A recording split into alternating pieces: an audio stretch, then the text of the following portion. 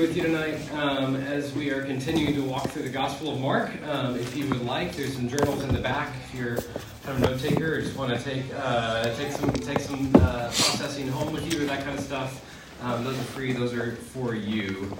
And as we're walking through, we're covering kind of a chapter, half chapter, chunk at a time, and just kind of drawing out some of the themes that we see in Jesus' life that frankly we might miss if we dissect things too minutely. And so I want us to stay on this kind of theme level this evening. We're in Jesus' last week. We today are approaching Easter, just about a month away, a little less than a month away.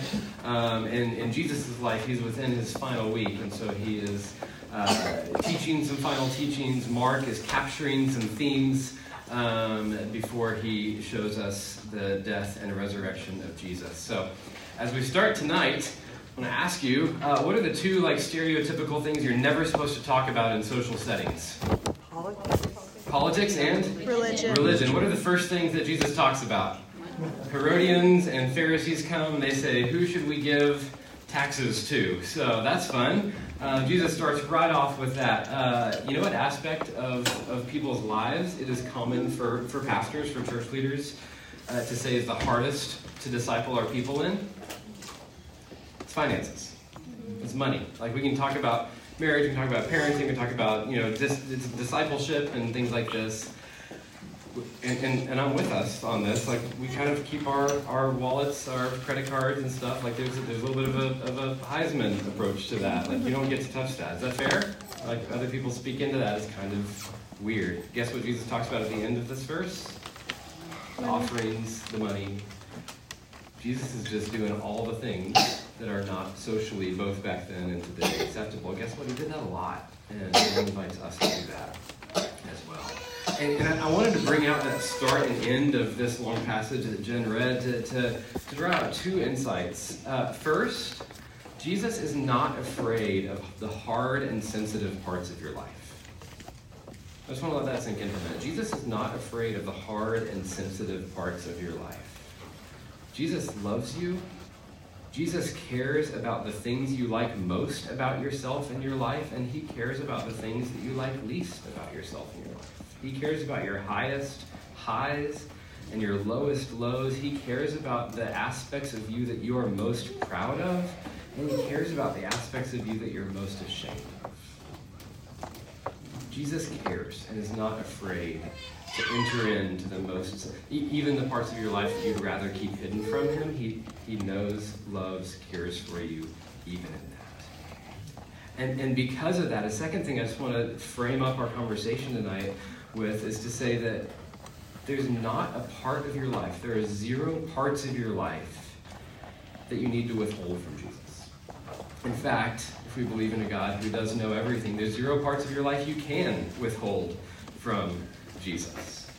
And at times we live as if we put the spiritual part here and the mental part there, and we'll put this aspect of our day over here and kind of divide our lives and divide our souls into these things and go, well, Jesus cares about this part, but this part's mine, or I don't want him to know this part. I don't want anyone to know this part. At times we try to give God just enough to appease him. This is a question throughout the Old Testament, kind of what's the percentage I have to give to the temple? Question people ask today, what's the right percentage to give to the church kind of stuff? And then we go, well, the rest is mine.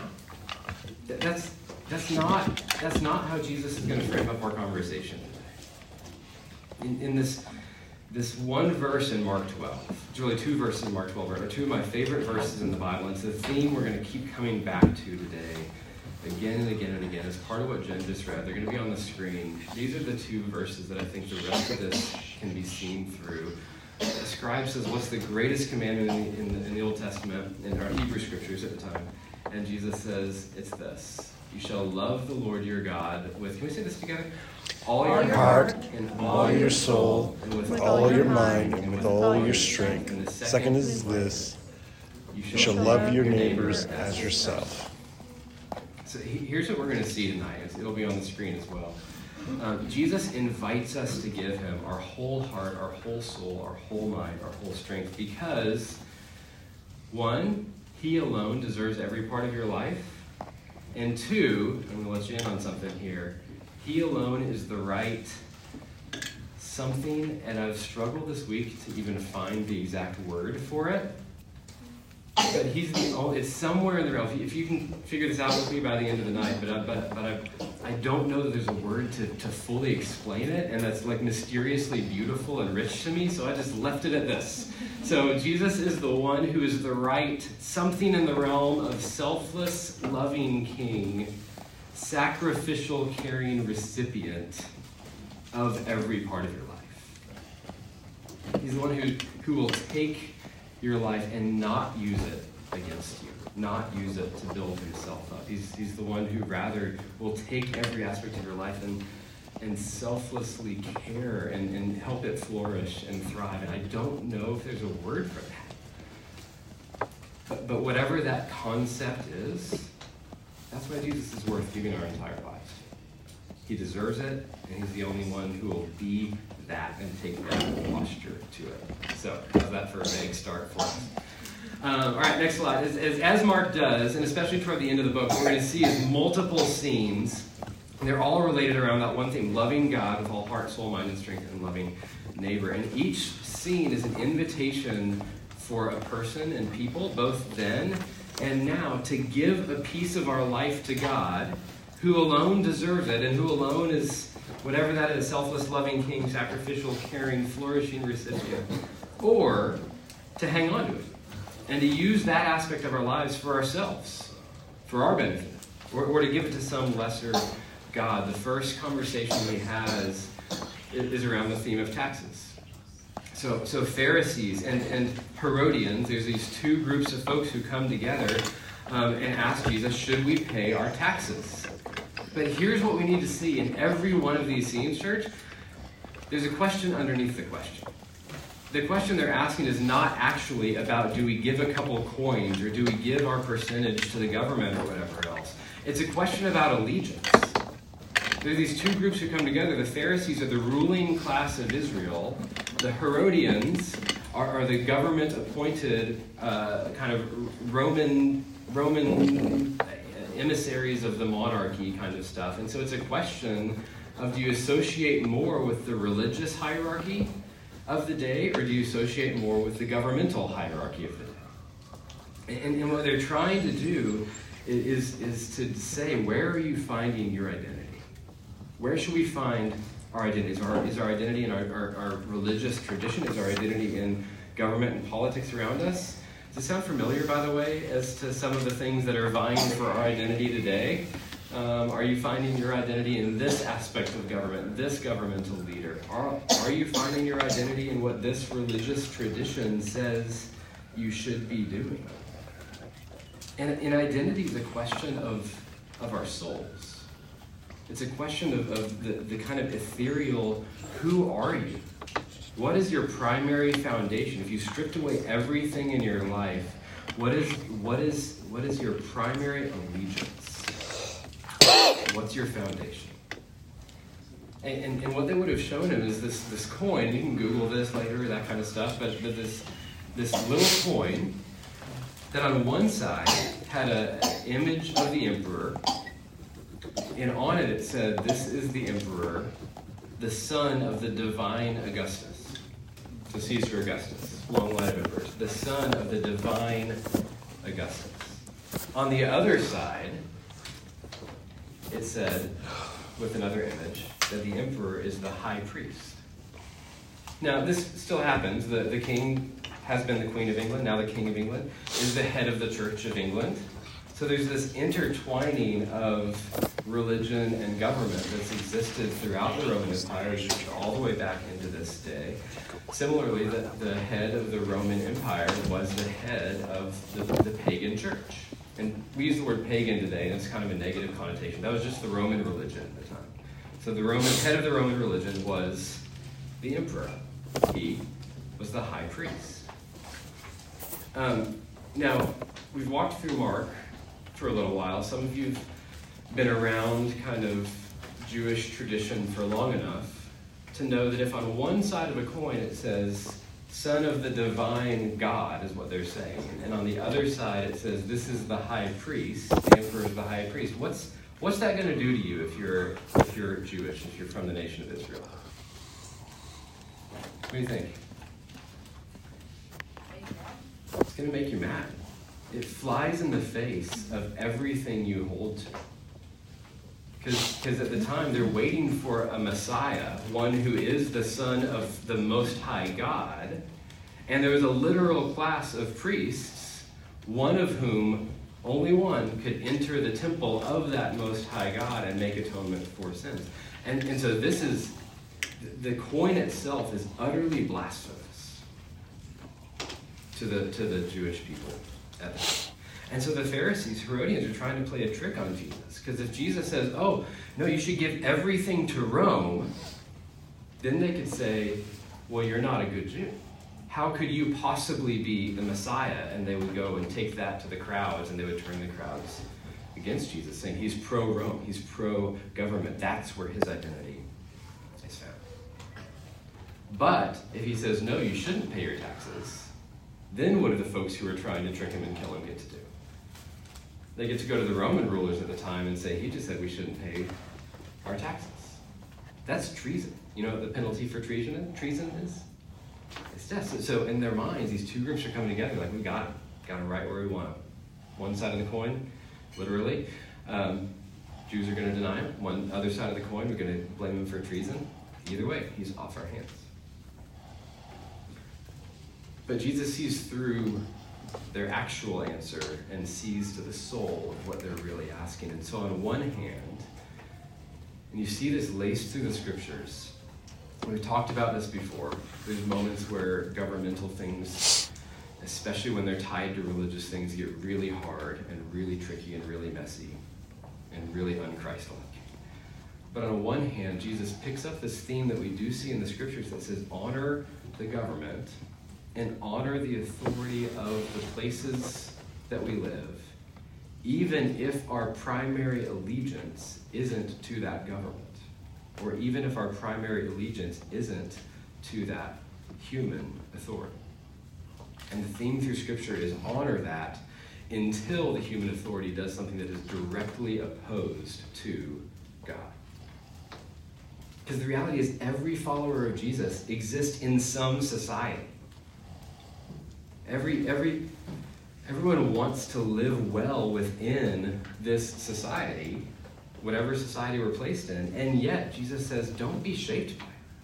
Live here well, but don't be shaped by it. That's not your primary identity. And so by paying a tax, Jesus is picking up a theme like we see in 1 Peter. It says, honor the government. Honor the government around you. On the other hand, he says, give to Caesar what belongs to Caesar, give to God what belongs to God. Kids in the room, what belongs to God? Everything. Everything. You get it. You know who didn't get it? The grown-ups in this passage. They didn't get it. Everything belongs to God. The core of Jesus' answer is not to separate church and state. Give to Caesar this percentage, give to God this percentage, kind of over here. It's a question about identity.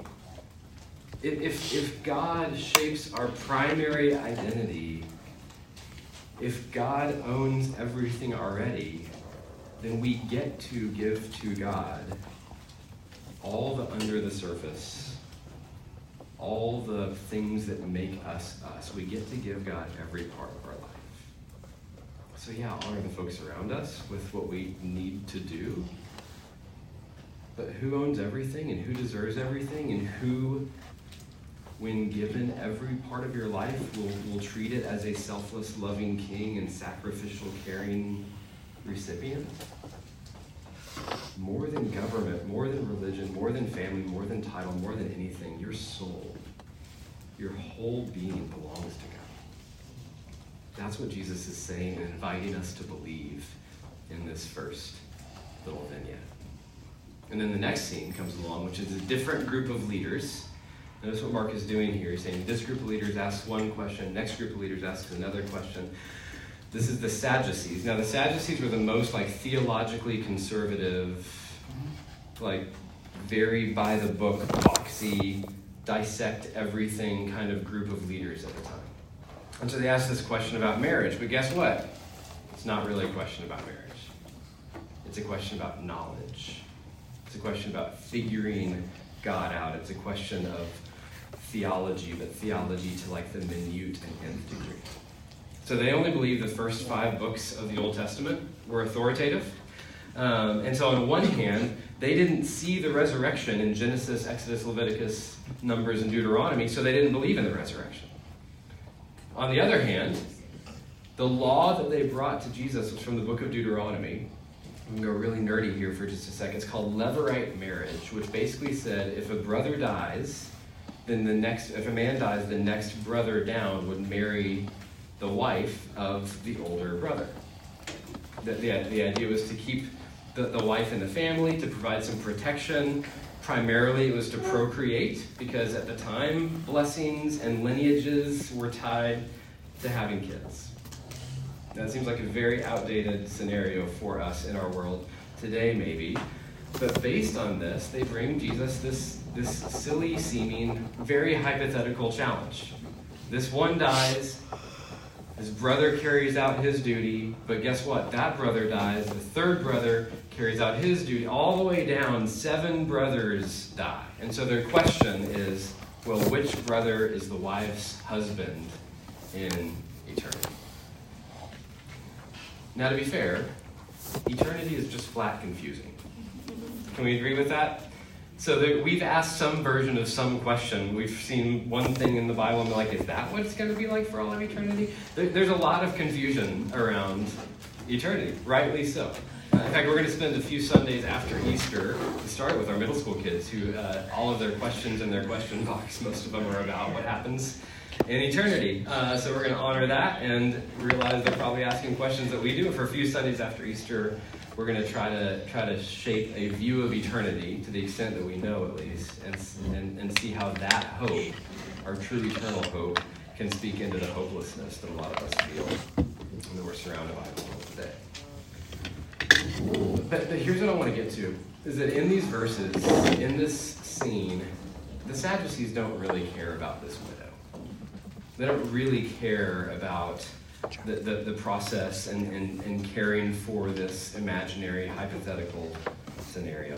The Sadducees, every time you see them in the scriptures, which is not often, they're obsessed with doctrine, obsessed with right, obsessed with figuring God out, even if it means that destroys other people's lives. It's anyone like this who holds so tightly to something that everything else can go. There's no humanity in it. There's no soul. There's no heart. It's just being right. Like many followers of Jesus today, if I may be so bold, their perception of faith was tied to how much they could know about God, how much they could figure out God. And so if you have your scriptures open, imagine the blow it is for Jesus to say, you don't know your scriptures, and you don't know the power of God. Because in the weeds, he says there's not going to be marriage in eternity. I'm just going to leave that there for now and zoom out. What he's saying is you can't not wrap your mind around eternity. You can't wrap your mind around this thing. You're trying to think of the spiritual realm and the world that exists beyond your eyes in a way that you can figure it out as if it's just like this life. And I don't know about you, church, but if eternity is only figure-outable, if what we're going to be doing forever and ever is only kind of on the same playing field as this life, then there's something lacking in that. There's tons of debate over the end times, though. People are obsessed with doing what the Sadducees were doing and figuring out this is how it's going to happen. This is when it's going to happen. Here's exactly precisely what we're going to do. And Jesus says that misses the point. You can't figure out everything about God in his ways. And maybe that cuts someone in the room who's obsessed with figuring out everything about God in his ways. He's saying you can't figure out God in his ways. And so you're bringing your perception of faith, which is like a puzzle to figure out. And Jesus says, you're thinking about this wrong. It's not primarily about knowledge. There's something deeper. And this third group comes along. Another group of leaders asking still another question. the scribes in this case. They're lawyers, okay? They care about the law, but all of our lawyers aren't here today. So I'd ask them this if they were here. They care about the law, but really they care about what people did with the law, right? And think of like, you think even like the lawyers who have like billboards and that kind of stuff. The law is only really tied to what people what they do or don't do, the actions they carry out or don't carry out. We see law enacted or disregarded by keeping the law or breaking the law, right? So the lawyers at the time are very concerned about what people do with the law. So they say, which command is the most important? Which is to say, which rule is number one? Guess what? They're not really asking actually about the commandment. They're asking a question about their ability to do, their ability to earn, their ability to act. They're saying, which is the right box to check? Which is the right rule to follow? Which actions should we prioritize to, whether it's make God happy, to keep living a good life, to look right in someone's eyes? And again, I just want us to pause and go, is that us? Do we approach God and go, all right, which box do I have to check? What's the bare minimum to get your approval? What do I have to do for you to say I'm okay here?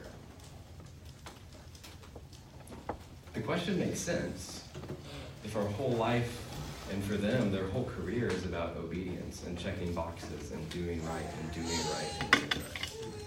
But again, Jesus' answer, y'all, is deeper than the question seems.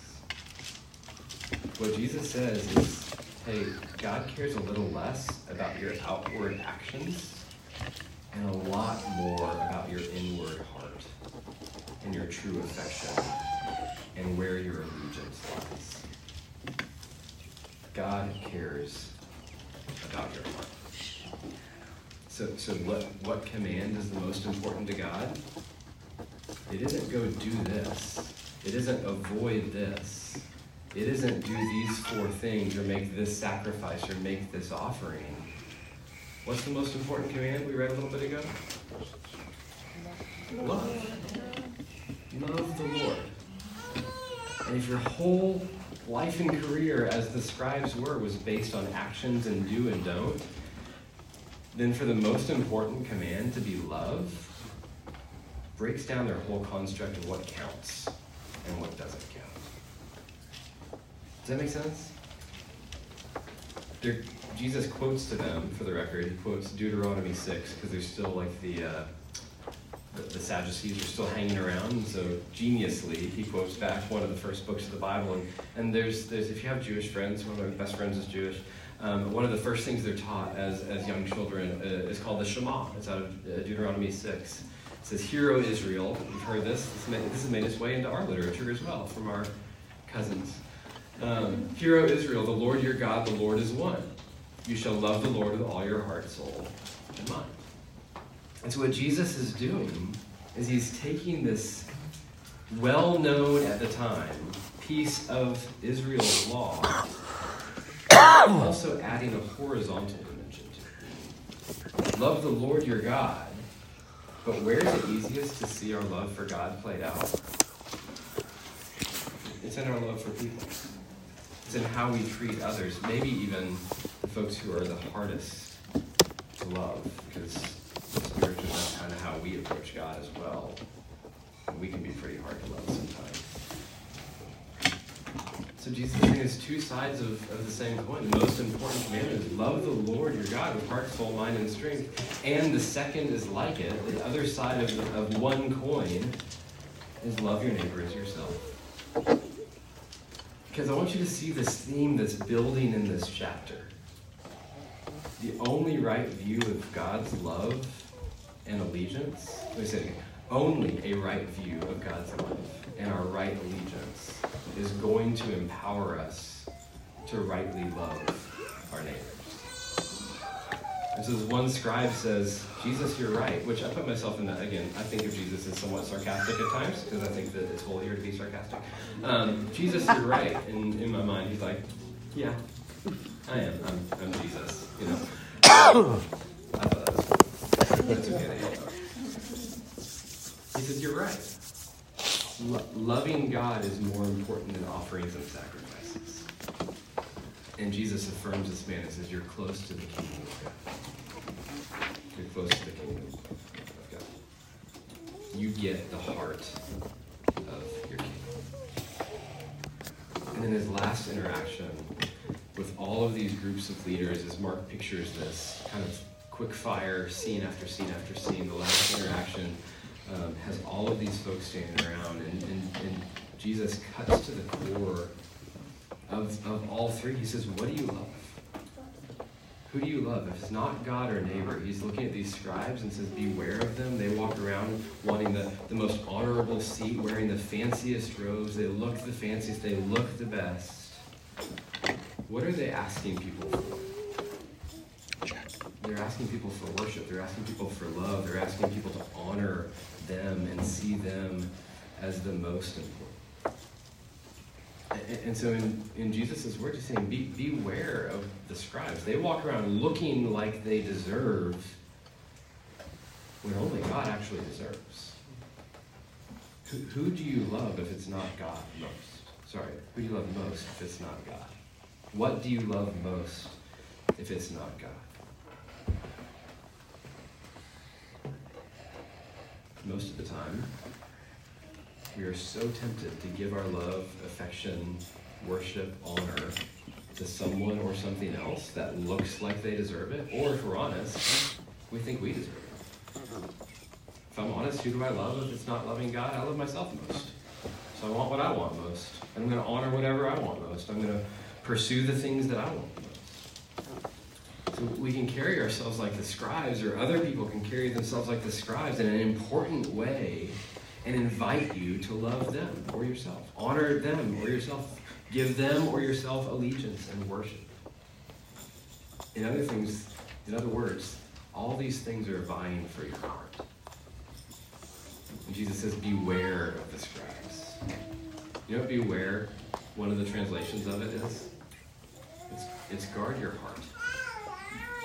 Beware of where your affections are going. Be careful of who you give your heart to. Like that stupid cheesy Christmas song that plays every freaking year. Last Christmas, right? I gave you my heart. And what did the evil human do with it? Gave it away. So this year, but I hate that song. Don't we do that though? Like we'll put a piece of our heart over here and find that person or thing just destroys us. And so we'll go, well, maybe next year I'll give it to someone real special. Guess what that person does? It's been your experience? So many things take our heart and don't treat them, back to that intangible word that I couldn't figure out, don't treat our hearts as a selfless, loving king or sacrificial, caring recipient. Jesus says, beware. Guard your heart. One author said that the scribes would walk around like spiritual peacocks, just on display. But in truth, they were more than that. They were predators. And there's a lot of things that say, oh, just trust me. Just give me a little bit of yourself. Who end up treating us like that. They ruin our hearts. Does this make sense? These are the, I know we're racing through here. There's just so much nuance in here we're just skipping right over. But there's 4 glimpses into Jesus' teaching. And there's 4, again, seemingly random conversations. But what Mark's doing, and this is why we're kind of tackling his gospel in a little bit of a quicker pace, is he's weaving them together in this one lesson. And here's what I want you to see. Allegiance with the Pharisees and Herodians is about our identity. It's about our soul, the core of who we are. Knowledge, if that's what we're basing our faith on, knowing more about God, figuring out every detail of the puzzle that is God, it's basing our entire relationship with God on our minds, figuring them out, puzzling them together, knowing more about Him. The conversation about the greatest commandment with the scribes is based on what we can do. It's about our strength. And then his charge, beware of the scribes, is about our heart. Who are you giving your heart to? In this chapter, Jesus is expanding on the verse we read together a little bit ago. Love the Lord with all your what? Heart, soul, mind, and strength, because there are other things that are going to try to steal them from you, and there are other things that you're going to try to do to base your religion on your ability to give your heart here, your soul here, your mind here, your strength here. And then, through that lens, there's this tiny little final scene of this chapter that's so poignant and beautiful. I just want to read us how Mark wraps this up. After saying all those, painting those pictures, Jesus sat down opposite the treasury and watched the people putting money into the offering box. And many rich people put in large sums. And a poor widow came and put in 2 small copper coins, which make a penny. And he called to his disciples and said, "Truly I say to you, this poor widow has put in more than all those who are contributing to the offering box. For they contribute out of their abundance, but she, out of her poverty, has put in what? Everything she had. All she has to live on." What did the poor widow give? Literally, a penny. Great job. But again, as everything else in this chapter, there's this deeper layer. What does she really give? Everything she has. And Jesus is not just talking about a couple of tax dollars, temple tax pennies here. She gave her all. She's devoted to God in heart, soul, mind, and strength. Pharisees value allegiance. Sadducees, theology. Scribes, actions. What's the poor widow value? A life of wholehearted devotion to God. And so by closing this passage with this glimpse of money, Jesus is just bringing us full circle. The first scene tonight was about pennies.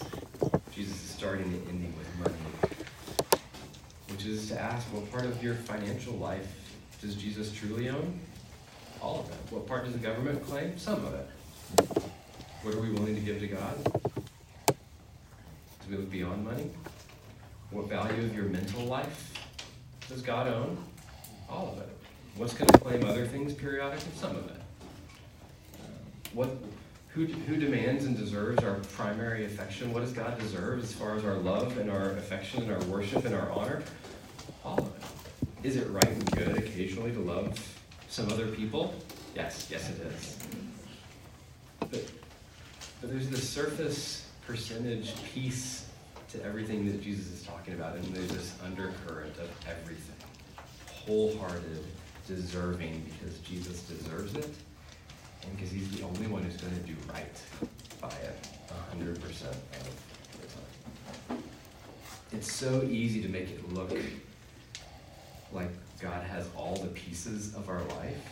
If I don't learn more about God, if I tell people what I'm learning about God, I'm doing more stuff for God. But Jesus' charge in the midst of the religion of his day is you can look good outwardly, but there's no real and deep change. You're missing the point because you cut out your heart, you cut out your soul.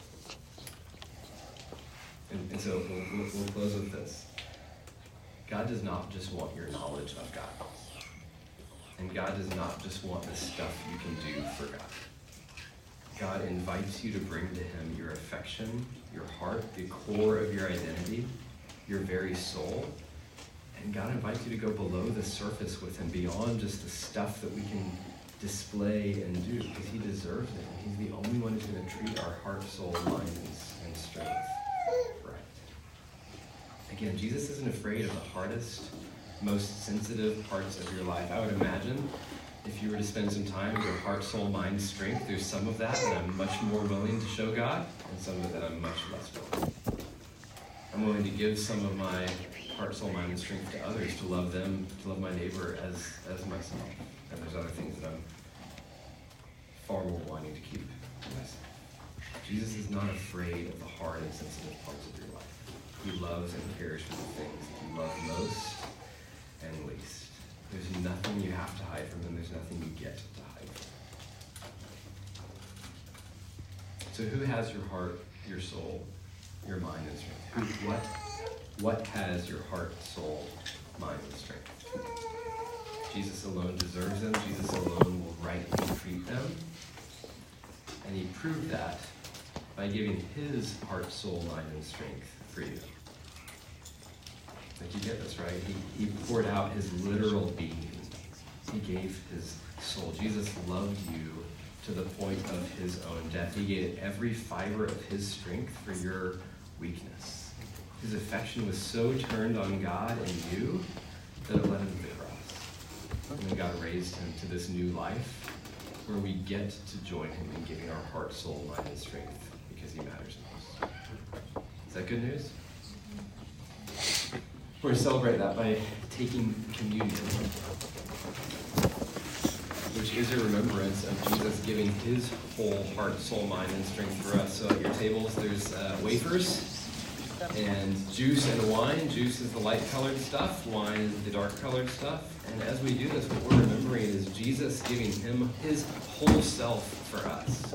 The reason we give our whole selves to him is because he first gave our whole selves to us. The reason we're generous toward God and others, or loving toward God and others, is because he was first generous and loving toward us. So take the bread, dip it in the juice or the wine, and we're going to take, saying this is Jesus' body broken for you. This is his blood shed for you and for many.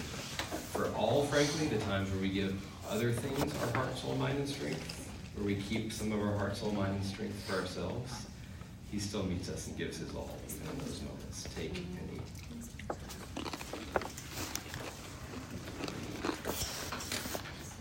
Father, we thank you that you have first given everything for us in your Son, Jesus. We thank you that because of your sacrifice, because of your love, because of your self-giving, you prove that you're a good king, a good recipient, a good caretaker that can help us and our hearts, souls, minds, and strengths flourish in a way that nothing and no one else can.